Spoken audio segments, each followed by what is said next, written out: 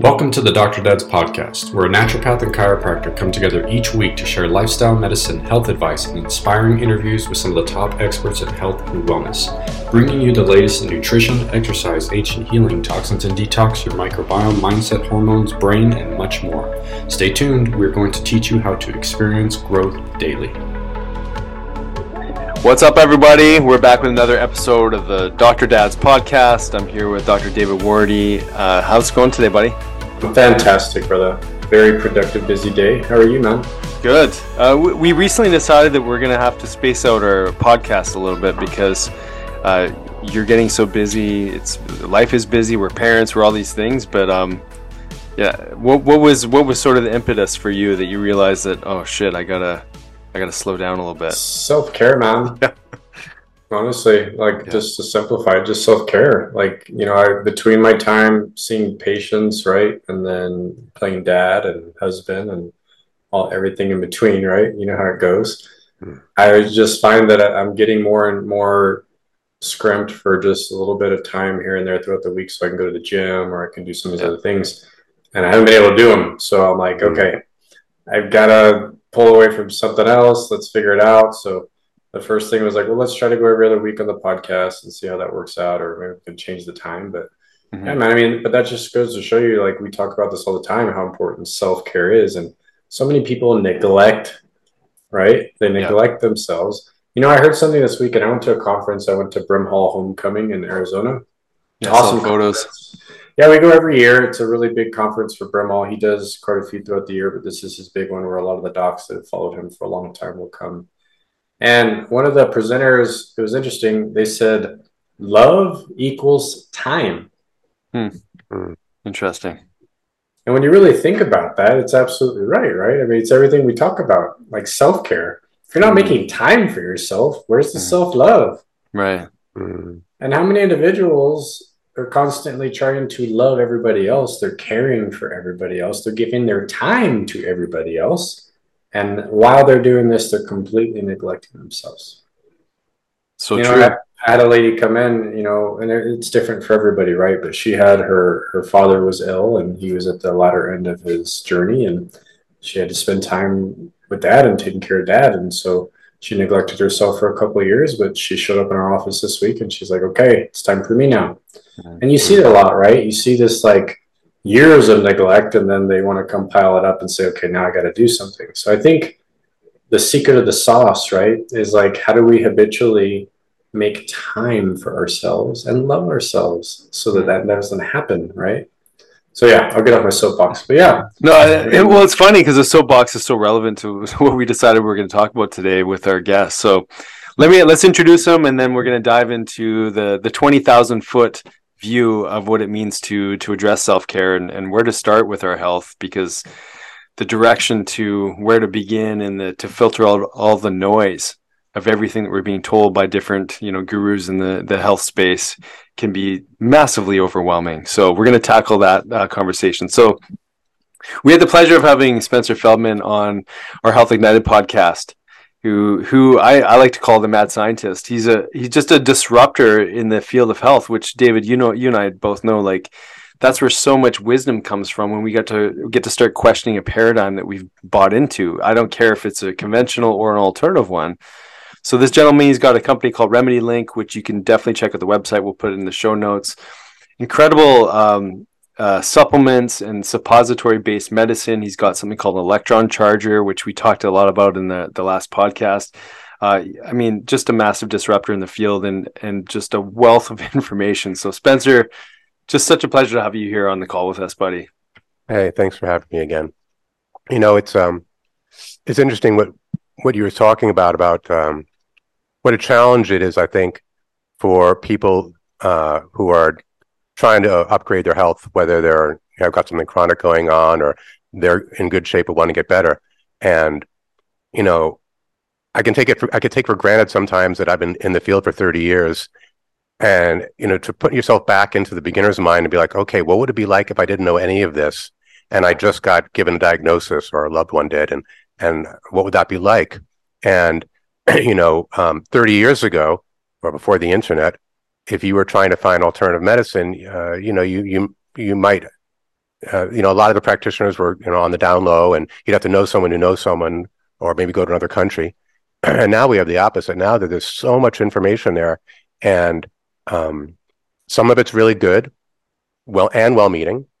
Some of it is well-meaning but not good. So you get somebody who they found something that worked for their very particular situation, and they want to shout it from the rooftops.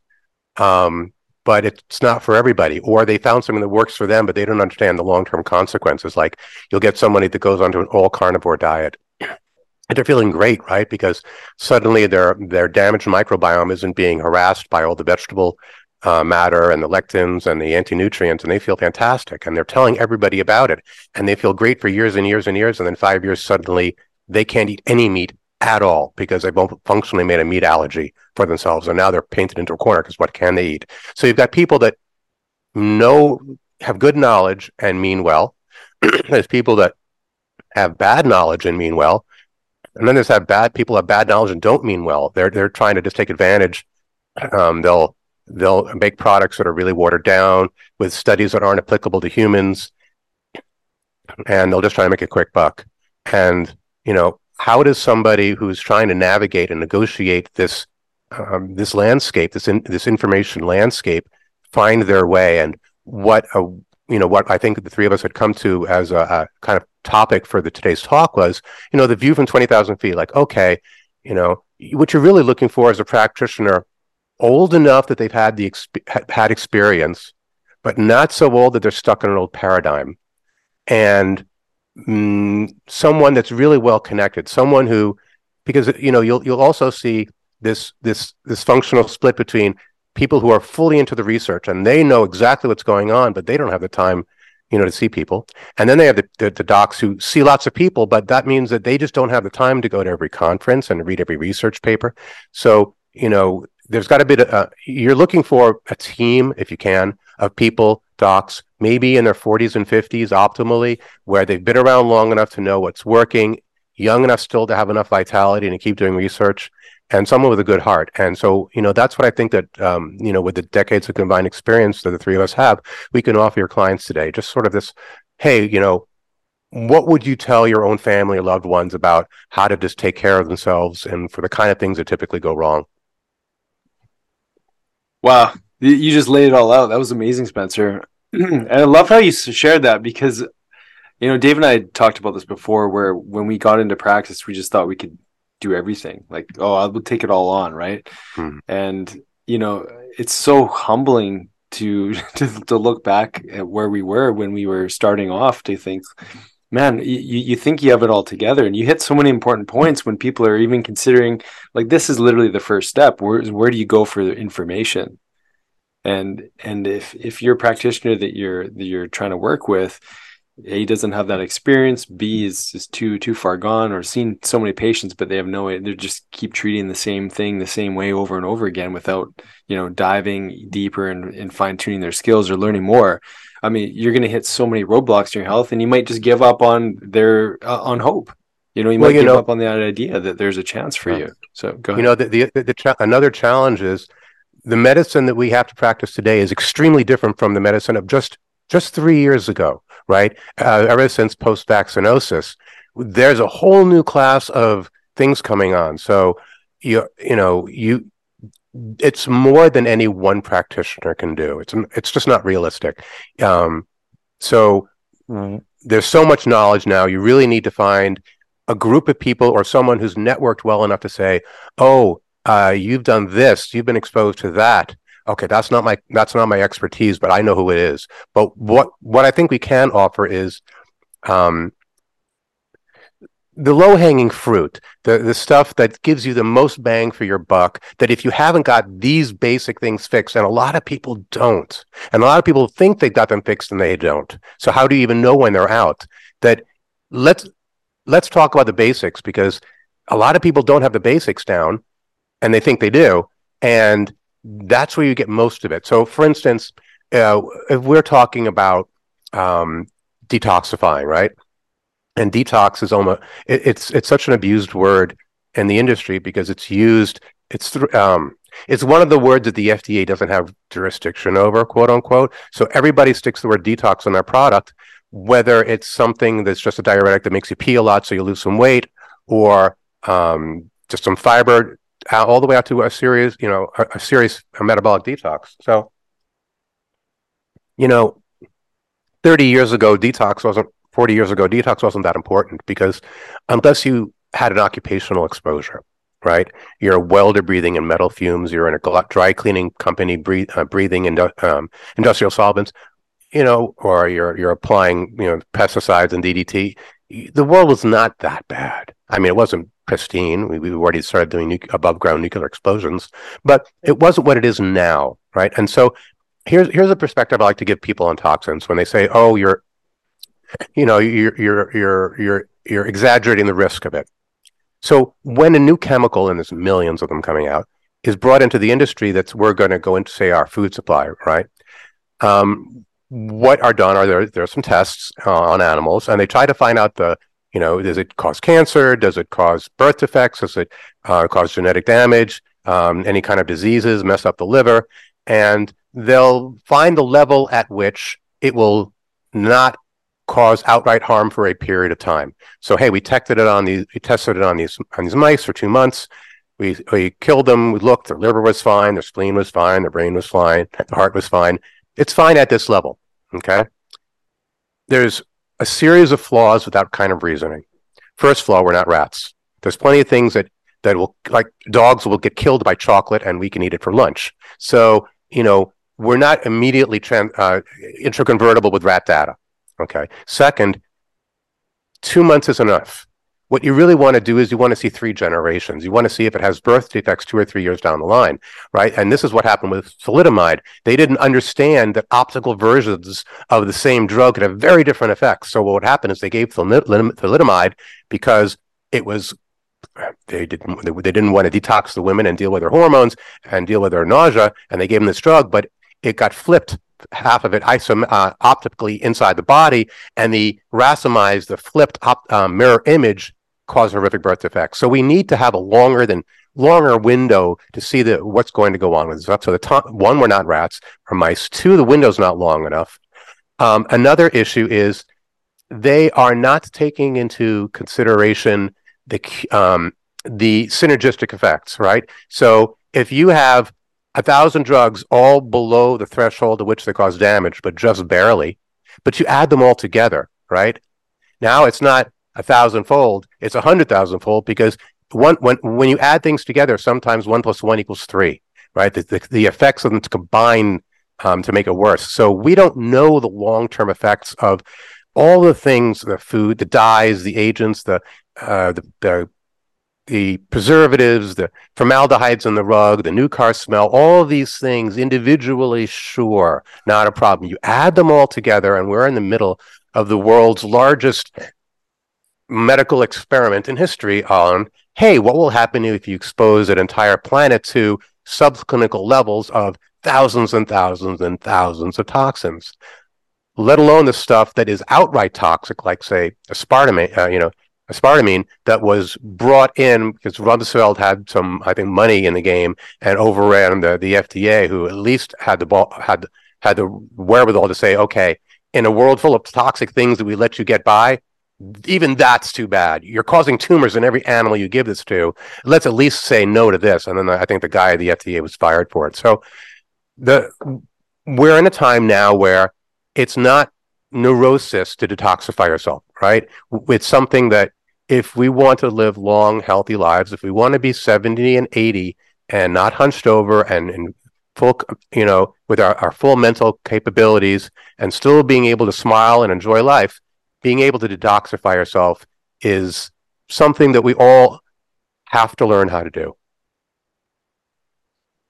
I'm glad you brought this up for your first topic, man, of like the low-hanging fruit. You're absolutely right. I mean, we live, this is, I think, the first time in human, time that we've been this toxic. I mean, I've heard people talk about we're in a process of de-evolution at this point as a human society globally, and it's because of the toxic load that we're having to deal with. And I love the generation points that you're making. I mean, none of those studies are ever done, But they do these types of studies on insects and other types of animals to see with each generation that passes that their health is actually getting worse and worse and worse. And you're right, we're like this giant experiment on a global level. They just keep dumping more and more chemicals out in the open. And it's like, well, let's see what happens. And it's funny, there's even research being done where they're finding different types of cancers and showing that there's contributing factors of toxicity and vaccines and all these other things. And yet we just still keep going. It's kind of like the wheel just keeps turning. And so, very important for our listeners to understand that, like Spencer's saying, is toxicity is a real issue now, and it has to be detox has to be done pretty regularly, almost every year. Whether it's a mild detox or you're going to go do a heavy one every once in a while. If you ask me, it's absolute necessity now to optimize your health, and that's just because the load that we're all dealing with. Even if you're trying really hard not to take on a big load. Mm. So yeah, what would be a starting? No, let's say like that is technically the elephant in the room. Especially over the last couple of years, we've seen that in a massive way. All these signals are going to start to come out. They already are with increased mortality and all-cause mortality. All these things, cancer signals are starting to rise. There's signs that what we're doing is clearly not working. We're looking in the wrong areas, obviously conventionally, or like as far as the regulating bodies are concerned. But where do we start, Spencer? Well, I want to make this really simple, and it took me a number of decades to grasp the simplicity of this. Right? It's all about soap, right? If something is water soluble, you're going to pee it out. That doesn't mean it won't cause damage, but once it's out, now you just have to do the repair work. It's when a toxin is fat soluble that it hangs around, gets inside the membranes, and can continue to do its damage as long as it's there and hard to get rid of. So the real question is, how do we make fat soluble toxins water soluble? And it's the way to think about it is, if you've got a dish with some grease on it, and you dunk the dish in warm water, the grease is still there, but you add a squirt of dish soap and detergent, and now the water changes in such a way that it can interact with the fat on the dish, and the fat becomes water soluble, and now you can get the fat off the dish, right? So the soap turns the fat soluble toxin water soluble, and you can rinse it off. So what we're really looking for are classes of soaps that we can take internally that will have an affinity for the chemicals and metals in our body. Now, in terms of metals, those are called chelators. And my favorite chelator is EDTA. We make a suppository called metacardium with EDTA in it. And EDTA is a soap for lead, cadmium, arsenic, aluminum, so forth and so on. It will also do mercury. However, there's a different soap specifically for mercury that we can talk about. Mercury is a particular bear to deal with, right? And then there's another one, like if you're dealing with gadolinium, there's a lot of people that go and get MRIs. Now, for your listeners, if you ever get an MRI, please don't get contrast agent. And if you do, you want the contrast agent DOTA, not DPTA. You want it to be a form where it will not release the gadolinium, which is a heavy metal that they use for contrast, back into your body, and you should never do it if your kidneys are not 100%. So there's a group of people that are going through a living hell now with gadolinium toxicity, and we're working on what to do to get rid of that. But for the vast majority of people, EDTA is the soap you're looking at. It's typically done by IV because it's a protein that'll get destroyed in the gut. So it's either IV, but you can also take it as a suppository because there's no digestive enzymes in there. And to flush the metals out of the body once a year, great thing. Now, what's a little more complicated is flushing the chemicals out, because although there's only 6 or so metals that we are going to be encounter in our lives, there's a million different chemicals. So it's a much more complex thing. And for that, what we want to do is we want to work with the body. And the body has a way of creating soap for chemicals. It's a 2-step process. Phase 1 is something called cytochrome P450, and it alters the chemical in such a way as to make it more reactive. It kind of prepares the way. And phase 2 is when a conjugating agent like glutathione, but there are many others, glucolactone, sulfur, certain amino acids, B5, methyl groups, these will bind to this newly activated chemical That's so you've got this spot on that's been made receptive, and now it's turned the chemical water soluble, and you pee it out. Okay. Now, where can people go wrong with this?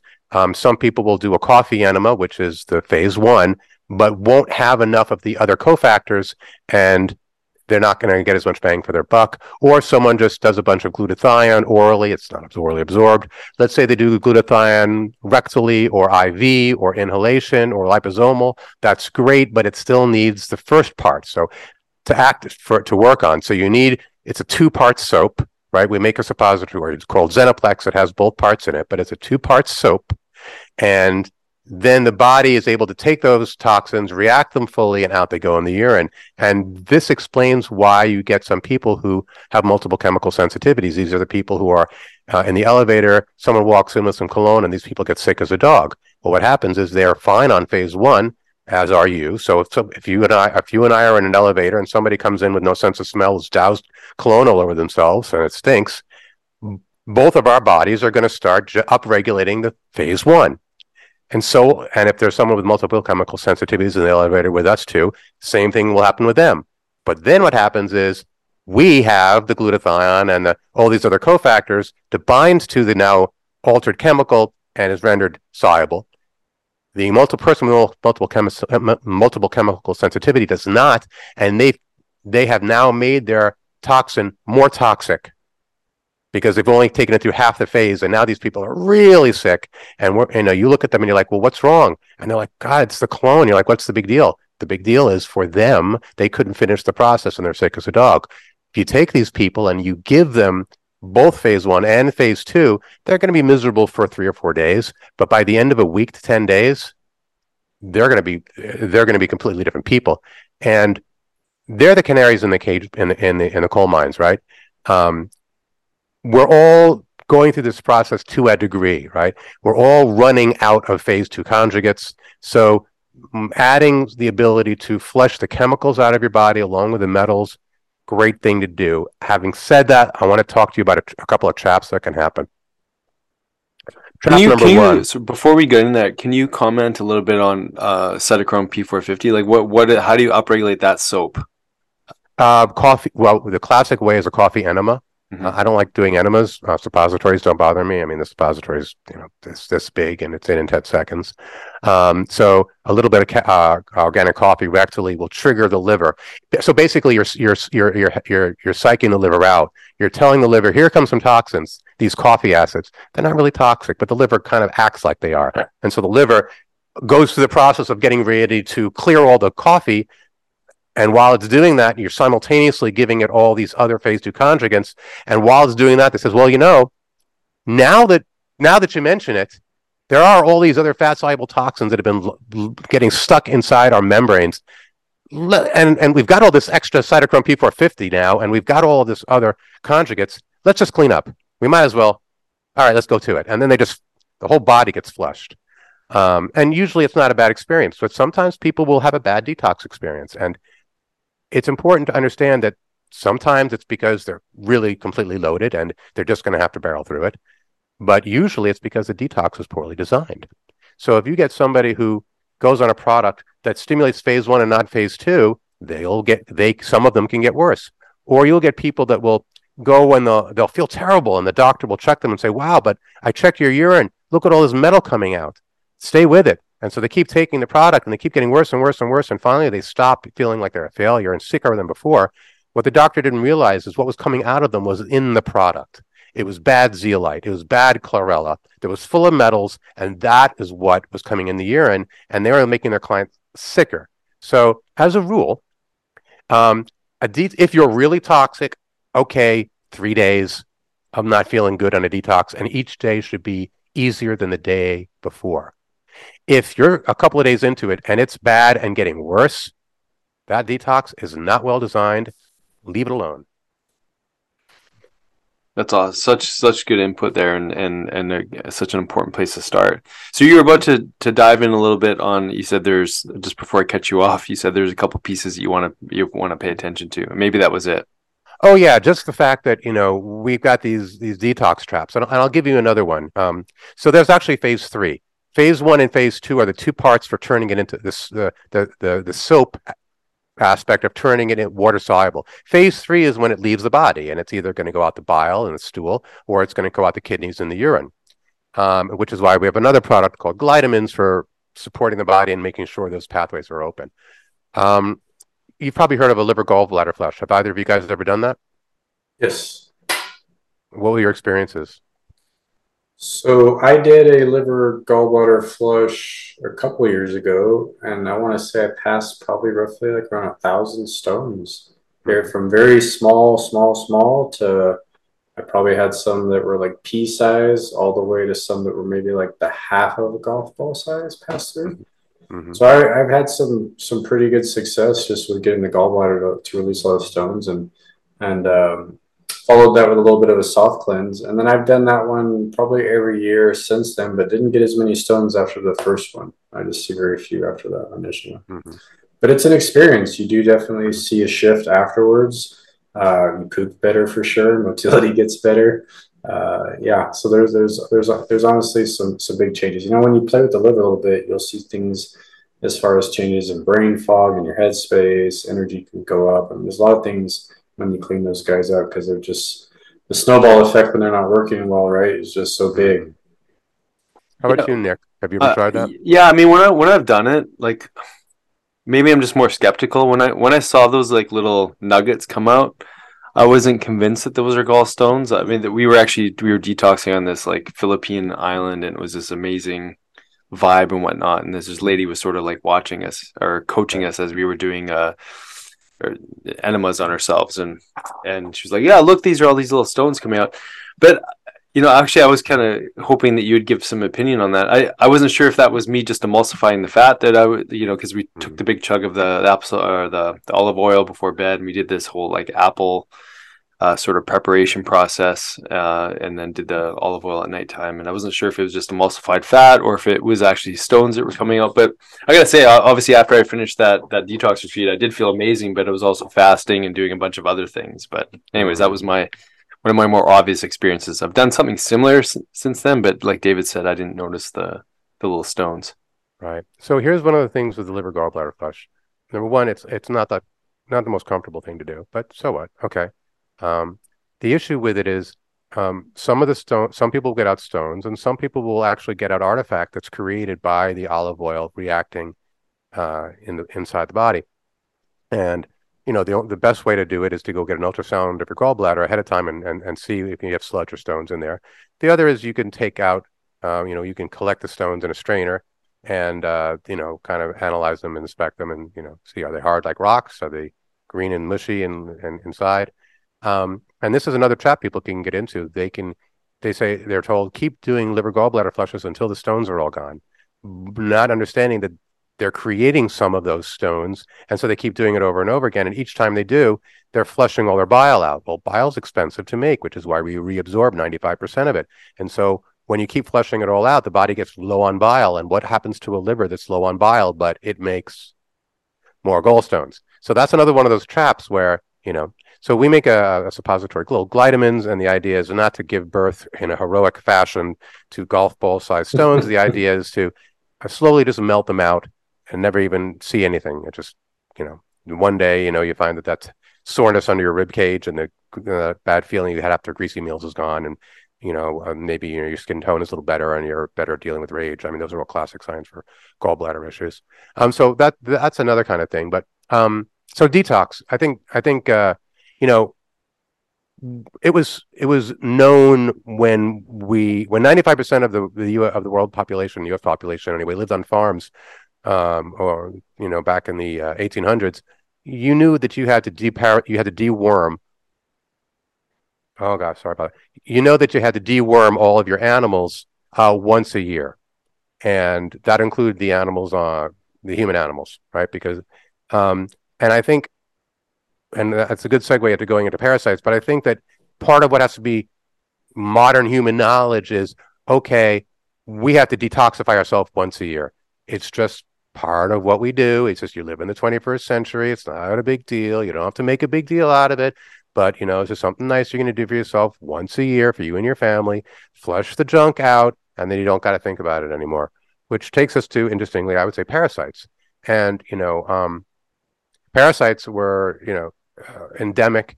You walk around barefoot in the soil in the South, you'd get them through your feet. They were in the food, they were everywhere. Um, and so parasites are another way people can get themselves in trouble.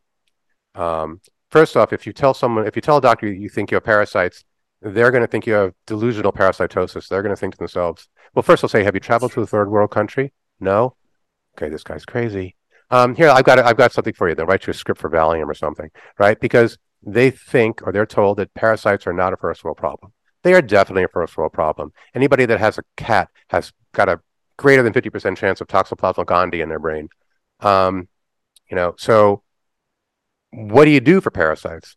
Well, there's a couple of options. There are toxic herbs, where you try to kill the parasite or stun it and kill it. And then there's things that will try to make. Now, if you try to go the path of killing a parasite, there are two options. One is you succeed in killing it, but now you've got a dead parasite and it dies where it is with its load of viruses and bacteria that's inside of it. So if it starts to break down, all those come out. And then now the body's got to try to encase that in like this little white varnix coating to try to isolate it out like a little pearl irritant in the body. So that's not the best way to go. Another option that's not so great is you don't kill the parasite, you just piss it off. And now the parasite starts digging deeper into the tissue, deeper into the liver, deeper into the lungs, deeper into the heart, deeper into the brain, deeper into the eyes. And now it's really hard to get it out because it's completely, gone, hip deep into places where angels fear to tread. So the way I like to get rid of parasites is I like to ask them to leave, convince them to leave, make them want to leave. So, I mean, I want you to imagine that you've had a nice party, but your drunk uncle, your uncle with a drinking problem came over, and he's drinking and he's knocking over things and he's getting argumentative, and you could get it. You could try to roughhouse and force the guy out, and maybe you'd succeed. Maybe you get hurt. Maybe things would get broken. Or if you're really clever, you say, "Hey, Uncle, thanks so much for coming. I'm so sorry we're out of alcohol. We just went dry. But you know what? There's this amazing bar down the street, and why don't you head on over there? We'll get someone to drive you, and you'll have a great time. And then maybe we'll see you later on tonight. When we've got some more. We'll call you when we've got some more." And then he goes because he wants to go there, right? It's not a fight. You've convinced him it's in his best interest. So how do you convince parasites it's in their best interest to leave? And you can do that actually with electricity. If you go on YouTube and type in like electricity, 12-volt battery, fishing, and worms, you'll come up with these videos of country folk who go down to the riverside with a 12-volt battery. They stick by the river, they put electrodes on it, jam them in the wet soil, and a minute later the worms come out because they just can't stand the electricity, right? So that's, we've made this device called the electron charger, which I made for reasons other than parasites. But one of the first people to get it was a woman with stage 4 cancer, and she told me she passed 2 cups of worms. Using it. So, now most parasites you can't see with the naked eye. Most of them are amoebic or tiny little things, but you'll occasionally get the wrigglers, the actual worm-shaped things, and sometimes even the liver flukes come out. So deworming oneself. And you could argue, I don't live on a farm and I don't travel third world. I'm like, okay, how about the migrant workers from third world countries who are not given up places to go to the bathroom and wash their hands when they're out in the fields picking your green beans and your strawberries and your what have you, the things that still require a human hand to deal with that haven't been automated yet, right? We are all, unless you're cooking everything you eat or never eat meat, you are exposed to parasites. And, I got to the point where I think I can tell from someone's voice on the phone with me when it's parasites, because there's a certain something to the way in which they speak, the way in which they're thinking. And half the time someone thinks they have parasites. I'm like, look, I know you think it's parasites. I don't think it is. You don't sound like the way people sound when they get parasites. And I wish I could explain it to you. Maybe you yourself, you've recognized that there's a certain kind of, I don't want to call it crazy, but there's a certain way that the brain of people who have parasites get affected, that once you've seen it enough times, you're like, that person's got parasites. That person's brain is reacting to parasites. I can tell it in their behavior, right? So And then sometimes I'm listening to somebody and they think they need this and they think that I don't. I'm like, I think it's, I'm like, I'm not a doctor. I can't say this is parasites, but gosh, how would you feel about a good anti-parasitic cleanse, right?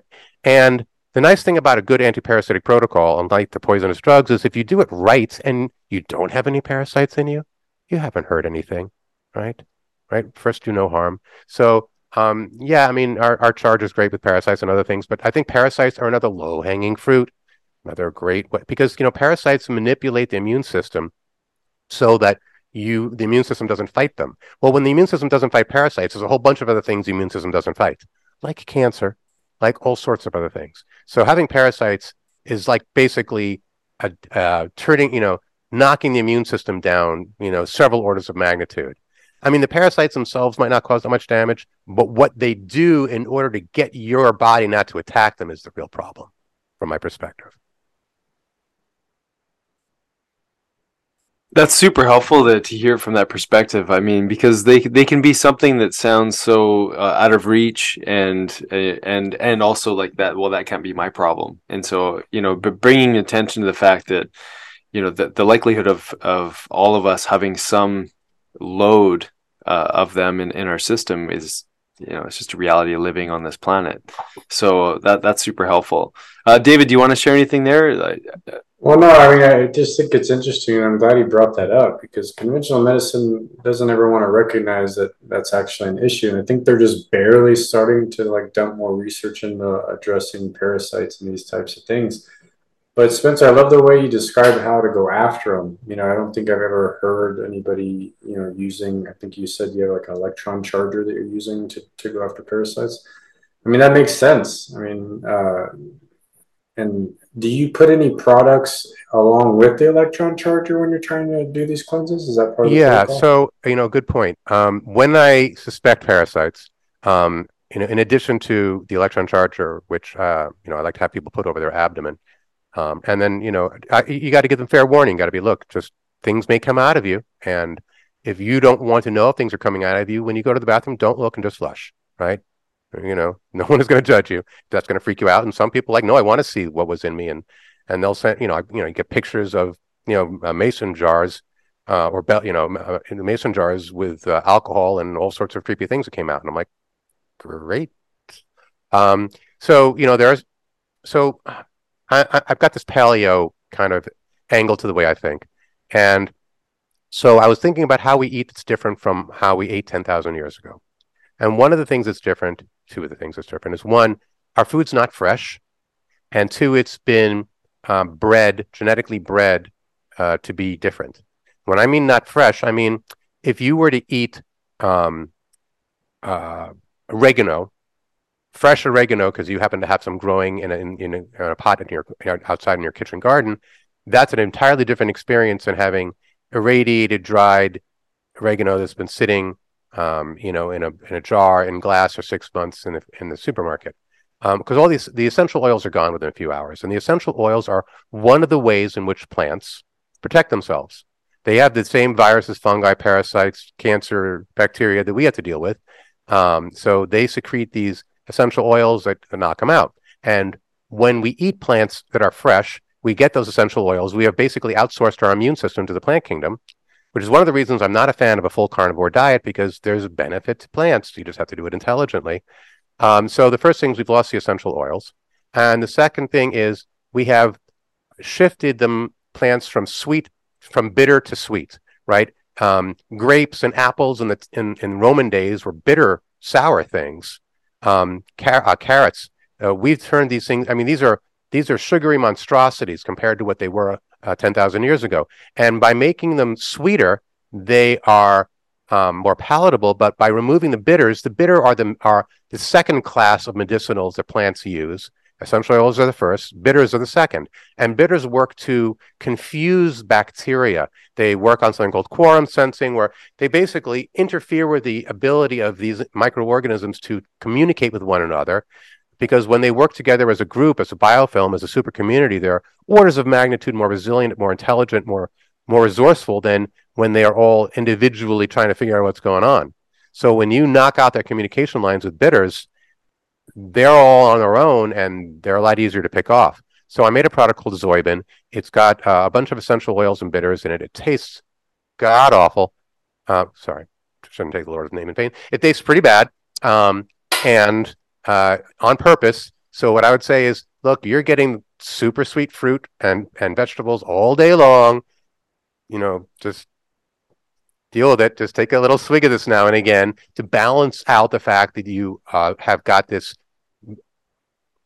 strangely abstracted and altered food source. So even if you're eating super uber healthy, even if you're growing all your own food, the seeds you're using are not normal. Even if they're not GMO, these are not the kind of things we were raised on. So that is something that I would like to add in with the parasites. That's crazy, right? I mean, man kind of stepped in and decided, well, let's just change this and let's change that. And like, you go how many decades down the road and our whole food supply has changed.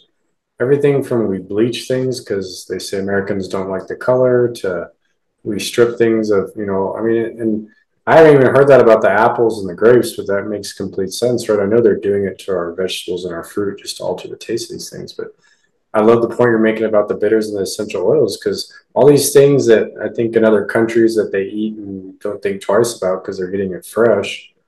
Our food is so processed and we've had a million things done to it. Like you're saying, the seeds aren't even the same at this point. And we can't get these essentials that we need to fight these things off like parasites all the time. So very good points, man. So you're saying the Zoyben that's basically a biofilm disruptor, is it? Or well, I can't make any claims. What I can say is that when I wanted to try to eat in a primitive manner and realized I couldn't with the foods that even I could grow, that was my solution to it. And I didn't know what this product was going to do. I simply said, it seems like a good idea, and I'm going to make it available to people who want to experiment.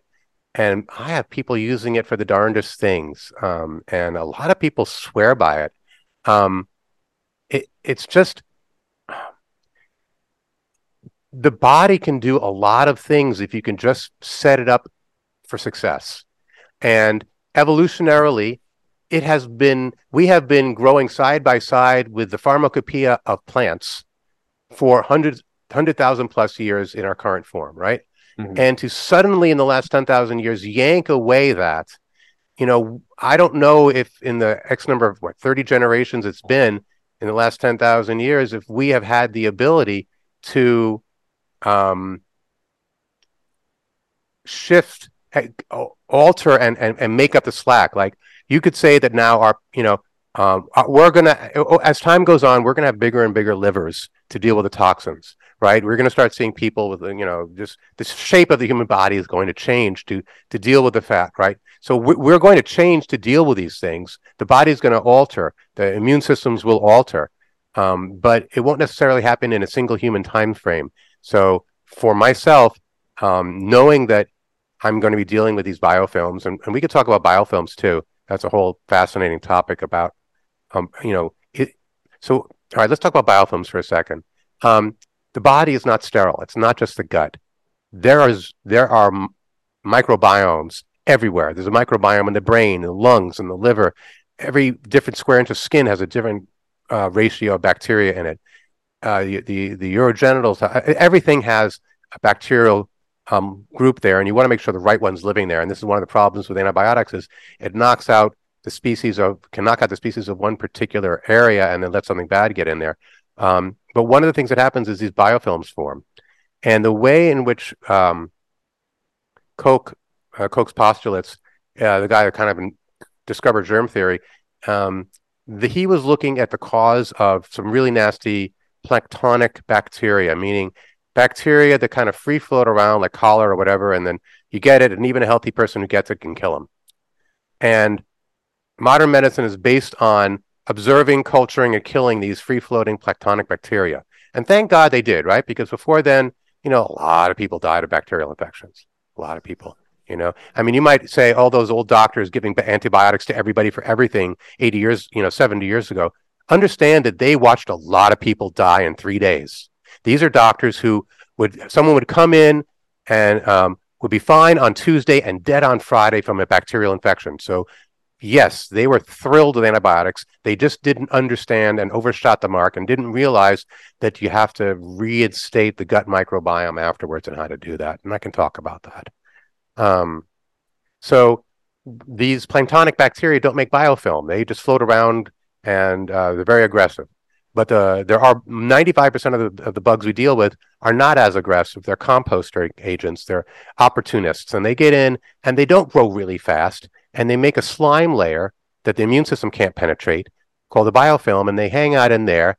And they are kind of waiting to see if the body is strong or not. And as the body starts getting weaker, they start setting up shop and sending out, spores to colonize distant tissues of the body and causing chronic disease. So knowing how to disrupt the biofilm so that you can get the immune system into it, it's an important trick. But you're never going to be free of biofilm because even good bacteria make biofilm. So it's not that you want to clear biofilm. I mean, there's Arnold Ehret back in the 80 years ago who was talking about the mucusless diet system, saying you must have no mucus in your body. No, you need some mucus in your gut and in your mucous membranes, but the right amount, right? So yes, essential oils are disruptors of biofilms. And when you disrupt the biofilm, you make it 1,000 times more sensitive to whatever it is you're going after it with. So, a bacteria in a biofilm is 1,000 times more resistant to any drug or an antibiotic or even herbal mix than if the biofilm is disrupted. So you want to be able to break it up because the white blood cells will get in, they'll go about 2 cells deep, and then they're stuck and immobilized. So yes, that's an important thing to know how to do. And it's nothing we never had to think about because as long as you were just eating food 10,000 years ago, you got the essential oils, the biofilms were held at bay, you got the bitters, the bacteria was confused, right? So there's that. Have you heard of turpentine being used for biofilm busting? Absolutely. So what are your thoughts on that? Huge fan of it, and I think calling it turpentine does it a disservice because you'll find turpentine totally. In the hardware section as a paint thinner. Yeah. It's pine. It's essential oil from the pine tree. Yeah. Right, and I use that. That's one of the ingredients is the essential oil of the pine tree. Is it turpentine? Yes, no, right? Classically, yes, no, it's not the stuff you're getting in the hardware store. It's the essential oil of the pine tree, just as you could have the essential oil of clove or the essential oil of thyme or essential oil of oregano. It's actually wonderful for you if you get clean essential oil, pine oil, and you know how much to use because you can overdo it and knock yourself out. Yeah, right. There's a dosage to it. Well, it's interesting because I've used that topically on my kids when they've got congestion in their lungs, and it's like I mix it with a homeopathic cream for just sort of congestion, lymphatic flow, and whatnot. And I mean, it seems to work better than just with that cream on its own. So I feel like there's some disruption and penetration that's happening across the transdermal layers. Essential oils are fantastic. The challenge is most people only think of them as smells. Right. That they're going to put on as cologne. And out of, when I was designing Zoidman, I got the textbook on essential oils and it had, 300-400 different essential oils in it. And I went through and anything that would cause birth defects or cancer or sensitization or liver issue, yada, yada, yada, got crossed off. And out of 400, I found 5. Right. So there's not that many essential oils you can actually eat on a daily basis, but there's some that you can, and you should. From my perspective. Mm-hmm. Awesome. So we hit on detox, we hit on parasites, biofilms. What are some other low hanging fruits that you feel like are important in this discussion? Let's talk about the microbiome. If there's a hurricane coming and people run out to the store, what's the first thing they buy? And that there's a run on? Toilet paper, apparently. Okay, so let's say that you wanted to buy a horse, right? And it's the 1800s, right? And you're tasked with going and buying a horse. So you go and you go to the horse dealer and the guy goes, I got a great horse for you. And you're like, sure, how much do you want? He goes, I want, 5 gold pieces. I'm like, okay. And you go to the horse and you open the horse's mouth. That's the first thing you do. You look at its teeth. Why are you looking at its teeth? We'll see how healthy it is. It's the beginning of the microbiome. Health, but also how old is it? That's why you never look a gift horse in the mouth. You never ask how old it is if it's being given to you. You just say thank you because the gums will recede. And so by how long the tooth is, this horse isn't 5. This horse is 8. Come on now. Right? Is the horse healthy? Absolutely. No problem. Put your hand on the back of the horse. You slide it as you go around its backside so it knows where you are and doesn't kick your head off, right? And you lift up its tail and you look, and what do you see? It's soiled itself. There's horse poop all over the place. You drop the tail and you're like, what are you going at? This horse is 8 years old and it's got a sick gut, because no healthy animal soils itself. I'm going to say that again. No healthy animal soils its own backside. You don't see horses after they go to the bathroom squatting down on the prairie and rubbing their butt in the grass to clean themselves off, right? No animal. Well, animals sometimes will do that if they're sick, right? But they're not supposed to do that. They don't need toilet paper. Why are we different? We're animals. Why do we need toilet paper? Because we're soiling ourselves, because we're sick, because our gut is not healthy, right? So when That's you go to the bathroom and you use toilet paper and you wipe, there should be nothing there. And a lot of people are going to hear that and go, yeah, no way, not possible. I use 3, I use 5. I don't want to admit it. I have to wipe 7 times. It's a catastrophe. And this is why people are going and running there to get toilet paper, because their guts are catastrophically ruined. Okay. So the goal is to get to the point where you do not need toilet paper. And it is easily done. So let's talk about how to do it. This part of the podcast will probably be the one that people are going to have to listen to over and over again, because who's not guilty of that, right? Like, who hasn't been there? Yeah. Right. So, look, if you can spend $600 and get a stool test and know all the species that are in there and so forth and so on, great. But there's 3 quick, down and dirty things you can do on your own to find out. 1, do you need toilet paper? And the answer should be no. 2, how long does it take between when you eat and when you go to the bathroom? And someone will say, I'm not constipated. I go every day. I'm like, yes, but what came out of you today on the 24th, what day did that go into you? If it went into you on the 14th and you go to the bathroom every day, but it's from 10 days ago, that's a problem. So you take a tablespoon of liquid chlorophyll, green stuff, and you drink it, and you count the number of hours it takes until your stool turns green. 18 to 24. That's what you want.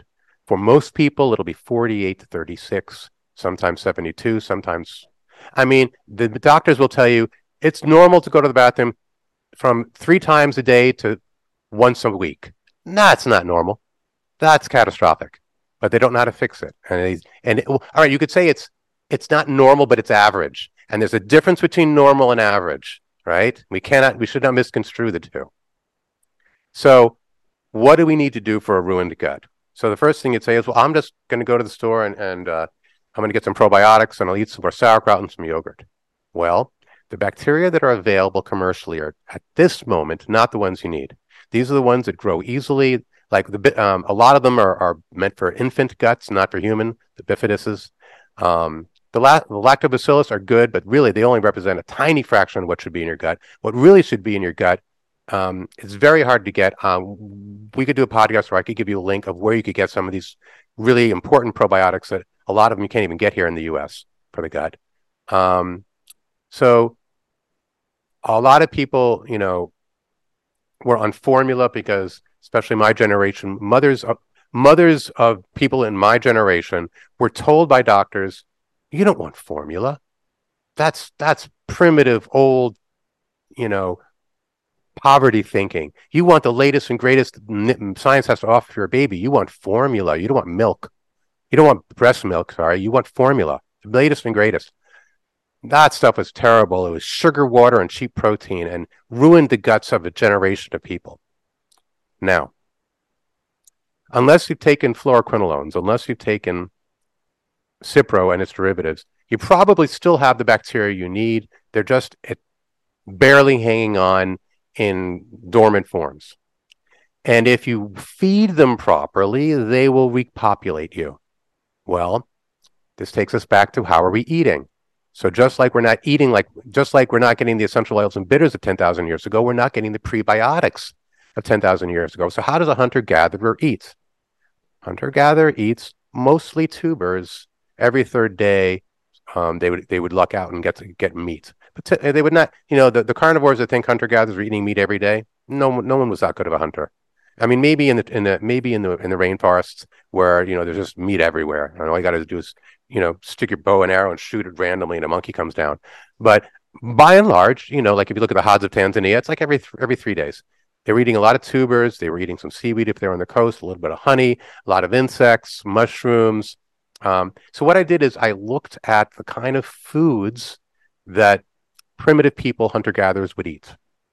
And I looked at the prebiotics they would get. And I thought, wow, we are not getting these now. We're not getting anything close to these now. And the microbiome is responsible for regulating your immunity, your fertility, your the brain development, your blood sugar, your neurotransmitter levels. It runs everything. People think your gut's your second brain. It was not your second brain. It's your first brain. This is the second brain. We were worms before we were mammals, right? If you want to go back down the tree of life. So the gut came first, and it was doing all of these things. So the gut originally had was doing the work of every organ. It was detoxifying like the liver. It was it was secreting neurochemicals like the endocrine system. It was doing all these things, and then we specialized and outsourced, right? But it still has the capacity to do all those things, to run your immune system, to run your neurotransmitters, to run all these functions, and all it's asking for is the scraps, the fibers and sugars that you can't digest. We don't digest oligosaccharides. And so there's this, we can break down simple sugars and turn them for fuel, and we can break down complex sugars like carbs. But the sugars in the in-between stage, the oligosaccharides, we do not have the enzyme to break down. They make it to the large intestine, and the microbiome is supposed to eat that. It eats our leftovers, and in return gives us amazing gifts, right? And we don't feed it, and it's hanging on by its fingernails. And so people are like, oh, they're anybody who comes with basically any kind of problem that is not regulatory, is where the homeostasis isn't working, their immune system's too strong or too weak, their neurotransmitters are too high or too low, their blood sugar's too high or too low.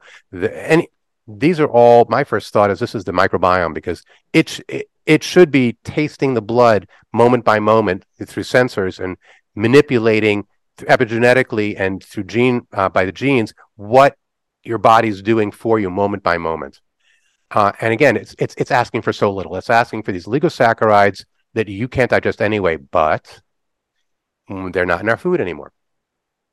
And in the same way that I realized that I was not going to be able to get the essential oils and bitters that I could 10,000 years ago, I realized I didn't really want to eat like a hunter-gatherer. I didn't want to be chewing tubers all day long and eating insects. I mean, yes, did I eat termites when I was doing survival training in the Belize jungle? Sure. Tastes like caraway seeds. Do I want to do that regularly? I know, World Economic Forum, no thank you. It's not my cup of tea.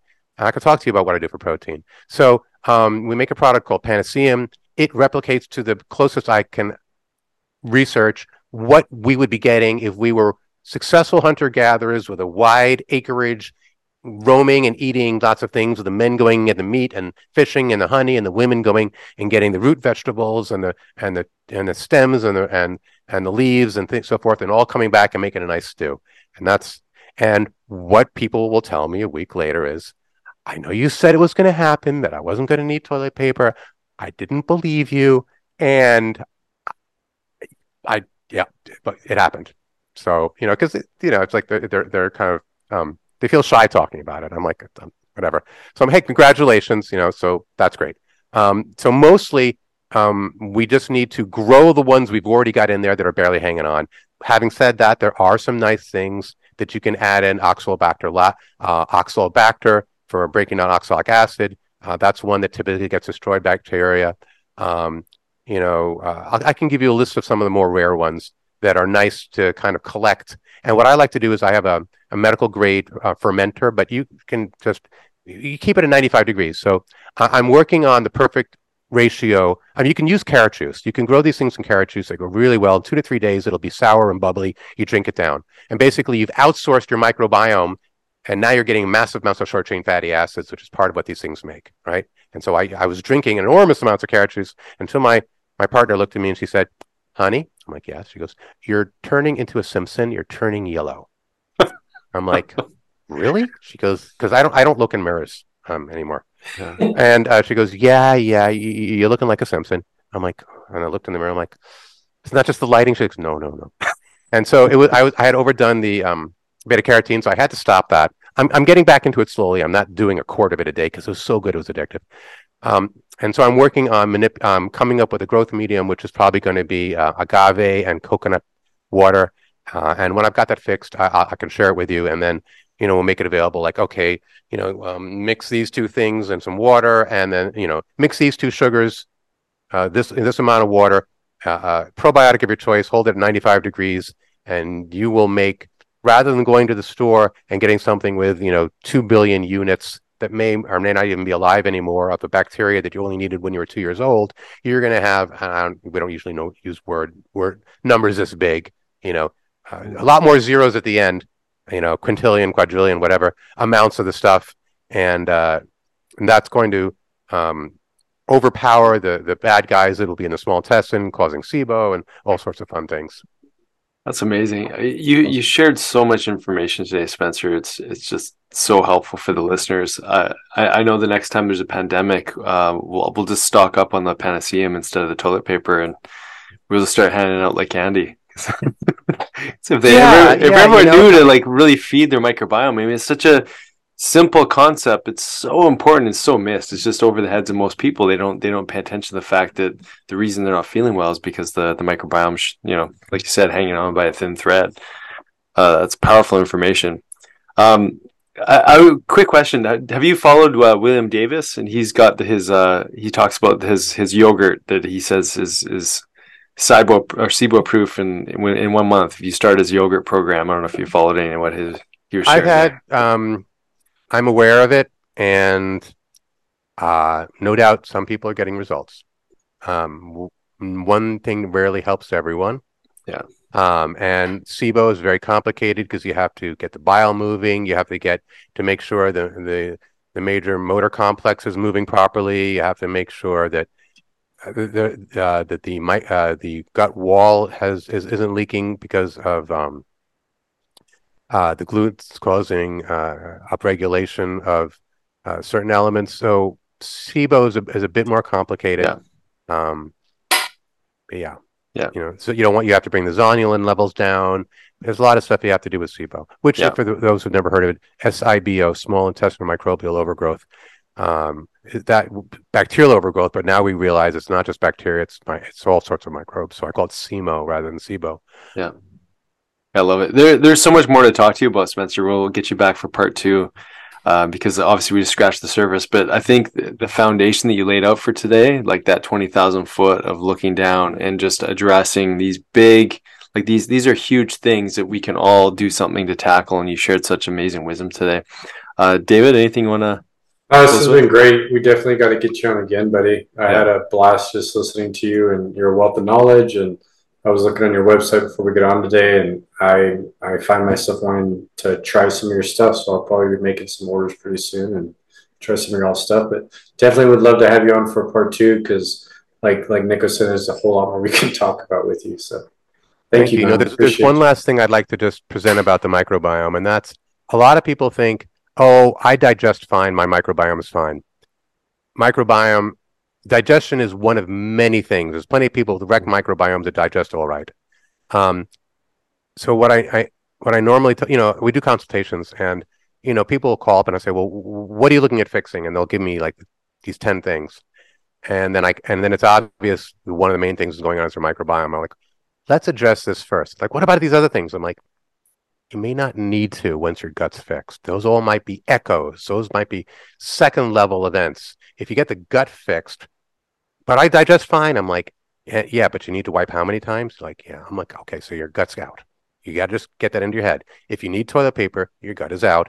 And if your gut is out, it's full stop, fix that. Before you go down the rabbit hole with all of these expensive and interesting and powerful protocols to alter this and change that and move that around, don't reinvent the wheel. Many of those things, if not all of them, are probably in the wheelhouse of your microbiome, which is happy to do it for you in exchange for a little bit of fiber that you can't digest anyway, some oligosaccharides. So just want to kind of make that clear. I love that because that's an actionable item, and it's also you can literally monitor that tomorrow morning if you start doing the right things. If that's happening for you, so I love that you put a little thumbnail on that one. We'll pick up on that one on part 2. Amazing, thank you so much, Spencer. Spencer, thank you, brother. Appreciate you. Oh, and before we go, just a reminder: Remedy Link. Anything else you want to say about your website or how people can get the products?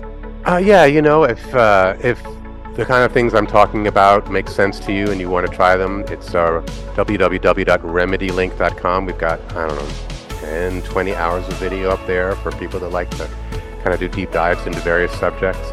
And, also if you've got something in particular that's going on that you're kind of curious about, if we can help with, our phone number's on there. Just give us a call. Happy to chat. Yeah, I love it. We'll put that in the show notes too. Let's find a time for part 2, Spencer, and thanks again. Enjoy your day. All right, thank you, guys. Take care, brother. Bye-bye.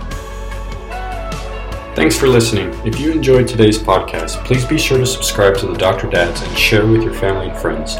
You can also follow and interact with Dr. Nick and Dr. David on Facebook and Instagram for a daily dose of inspiration and the latest in health and wellness. Be well.